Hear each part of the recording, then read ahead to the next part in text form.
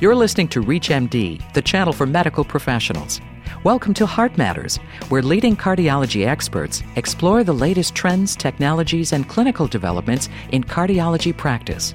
Heart Matters is produced in cooperation with the American College of Cardiology. Your host is Dr. Janet Wright, Senior Vice President for Science and Quality for the American College of Cardiology.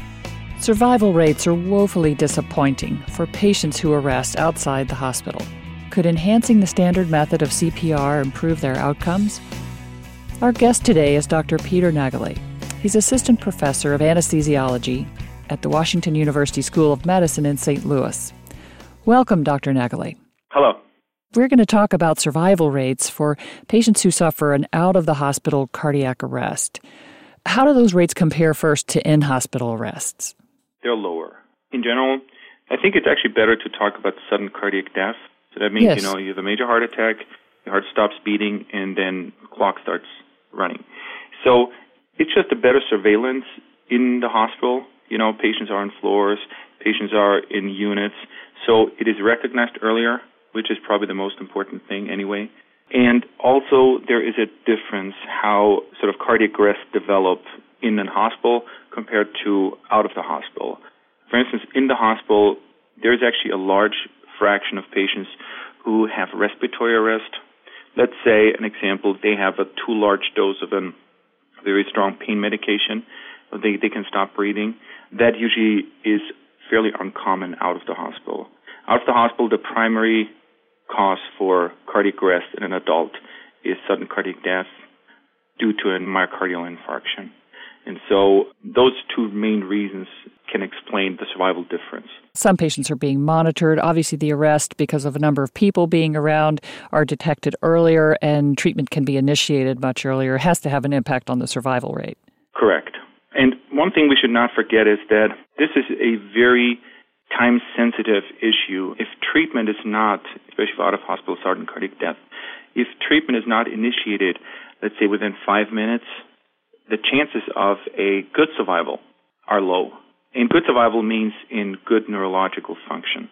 That is always a concern, right? Because sometimes it's actually easier to get the heart back beating, but then the patient suffers from permanent brain damage. And that means, in terms of outcomes, there's no win, no gain if a patient then, moves from home into a nursing facility and really never regains consciousness. In the earlier days of door to balloon, one of the sayings that was so common was time is muscle, but it's also brain tissue, as you point out. Yes. Let's talk about standard CPR. I know this is a hotbed for research. We've been constantly over the years trying to refine the techniques for standard CPR. Talk to us about some of the issues that surround administering CPR outside a hospital setting. In general, we have to differentiate between what's called basic life support and advanced life support. Basic life support is really basically for lay people and even for healthcare professionals if they don't have any equipment with them, any drugs or any, let's say, airway equipment. And advanced life support is usually in the pre-hospital setting, the domain of EMS, of paramedics. So for basic life support, for the last decades, the standard was to provide rescue breathing and to give chest compressions. And, back, I would say about 10 years ago, the ratio was 15 chest compressions and 2 rescue breaths. And CPR is actually a field where there's strong research. There's really strong research. And researchers just found out that, especially in the first minutes, rescue breathing is really not that important. So in 2005, the major change in the guidelines that appear, I would say, about every 5 years, was going from 15 to 2 ratio to 30 to 2 to emphasize the chest compression part and de-emphasize the ventilation, the rescue breathing part. Which is a real advance. Certainly an impediment to bystander CPR is doing mouth-to-mouth resuscitation on a complete stranger. That is correct, and there is actually strong evidence that shows that even us in the healthcare professional field do not like giving mouth-to-mouth ventilation. That is a fact. If people are sort of secretly asked, doctors, nurses, if they would consider giving mouth-to-mouth ventilation on a stranger, the answer is more often no than yes. So we are faced with the conundrum that we have guidelines that may be optimal if a bystander is really willing and able to perform those chest compressions and rescue breathe. The reality shows that this is not the case. That if you imagine what is the sort of the peak age when someone has sudden cardiac death, it is not the 40-year-old, it is more commonly the 60, 70, or even 80-year-old. And that means they're most often found at home. It is not sort of the patient who collapses in the middle of a busy street. That is sort of the most common instance of sudden cardiac death, but it's at home. And who's going to find this person? Usually the spouse or kids. And those family members usually do not have any formal CPR training, or if they had formal CPR training, it may be decades ago. And they don't train, and no one can blame them, but they don't train. So the quality of bystander CPR, and this was I have to say, it was a fairly elaborate and complicated algorithm, the basic life support algorithm, that you first look, listen, and feel, check the pulse, give 2 rescue breaths, and after giving 2 rescue breaths, you start chest compressions, and then switch from doing 30 chest compressions to 2 rescue breaths, limiting the time in between. That sounded really good on paper, but in reality, especially the elderly, they were just not able to do that. And so now this is sort of in a way, the difference between an ideal setting and an ideal world and then the real life. And in real life, it just does not work. If you're just joining us, you're listening to Heart Matters on ReachMD. It's the channel for medical professionals. I'm your host, Dr. Janet Wright, and our guest today is Dr. Peter Nageli. He's assistant professor of anesthesiology at Washington University School of Medicine in St. Louis. We're talking about CPR and ways to improve the outcomes in patients who suffer a cardiac arrest. Dr. Nageli, I'd love for you to share with us the results of a recent study, the RESCUE trial, published in Lancet. Tell us what was used and what were some of the findings. Let me start with sort of the development last year. In a way, the development last year, the new CPR guidelines came out. And they, for the first time, now recommend doing chest compression-only CPR for lay bystanders. That was a huge, huge shift in emphasis. There has been an experience, actually very strong results and evidence from Arizona that show that Arizona basically, I think under the leadership of Dr. Gordon Ewey, they taught and instructed lay bystanders in chest compression-only CPR. And they found with their rigorous approach that they could really improve survival rates. In some places, they saw survival rates up to like 30%, which is extraordinary. You have to take this with a grain of salt because it was an observational study. It was not, formal randomized clinical trial, but the results are intriguing and very interesting. So that was sort of in a way, the culture change, really a main shift in how sort of the CPR community is looking at how to improve survival after out-of-hospital cardiac arrest. And in the RESCUE trial was done by a fantastic collaboration, which is called the Resuscitation Outcomes Consortium. And this was founded, I would say, between 10 and 15 years ago in the United States. It is sort of a collaboration of many hospitals and EMS services and universities to rigorously study important scientific questions in CPR, in resuscitation, not just for cardiac arrest, but also trauma. In one of the studies was called the RESCUE trial. In the RESCUE trial, they looked at basically 2 new devices. These are used in the setting for paramedics. So they were an out-of-hospital cardiac arrest, and they showed that with what's called active compression decompression device and a device that basically blocks the passive entry of air into the lung, that usually can only be used if a patient is intubated. With those 2 devices, they saw an improvement in neurological function 30 days, afterwards, which was also a very important finding.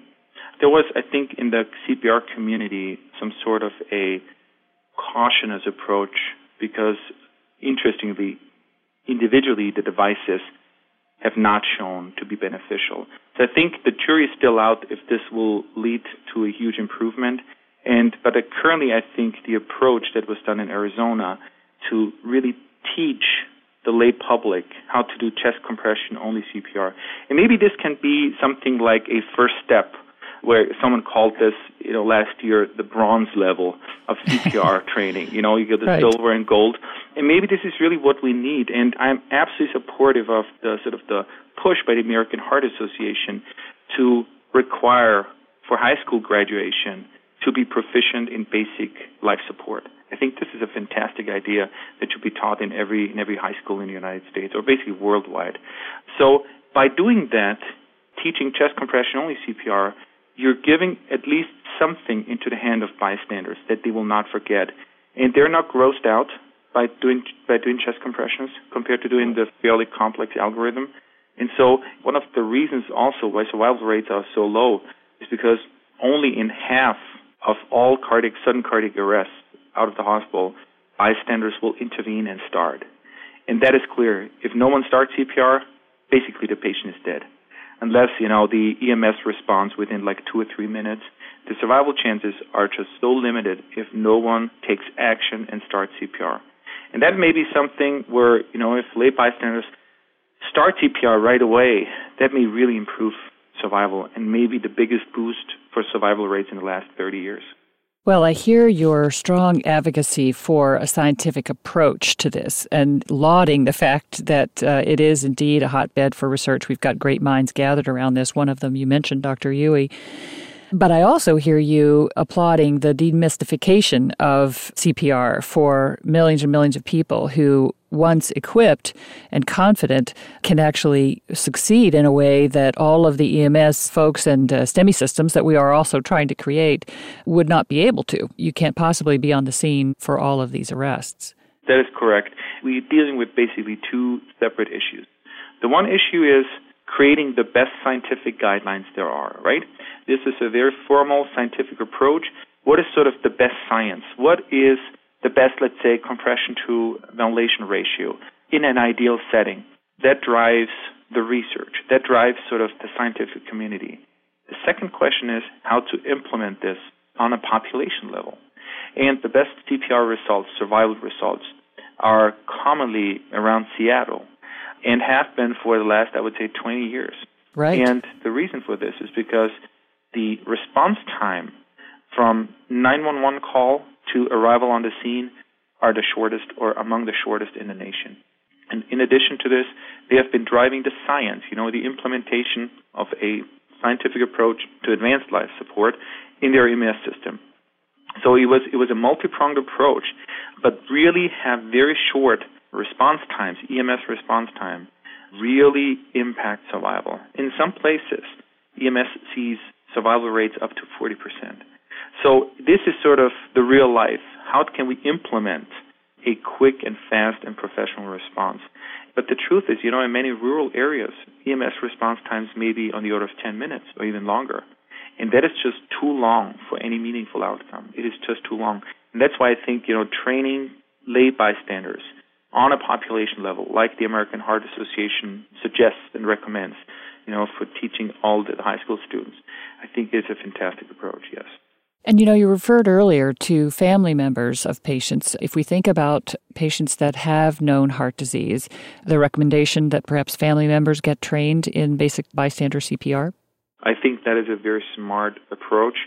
In the end, you want to have something like a saturated population where you have a high chance of finding a BLS, basic life support proficient bystander, either in the family or in, close vicinity that can help. The problem is that cardiac arrest is such a stochastic event.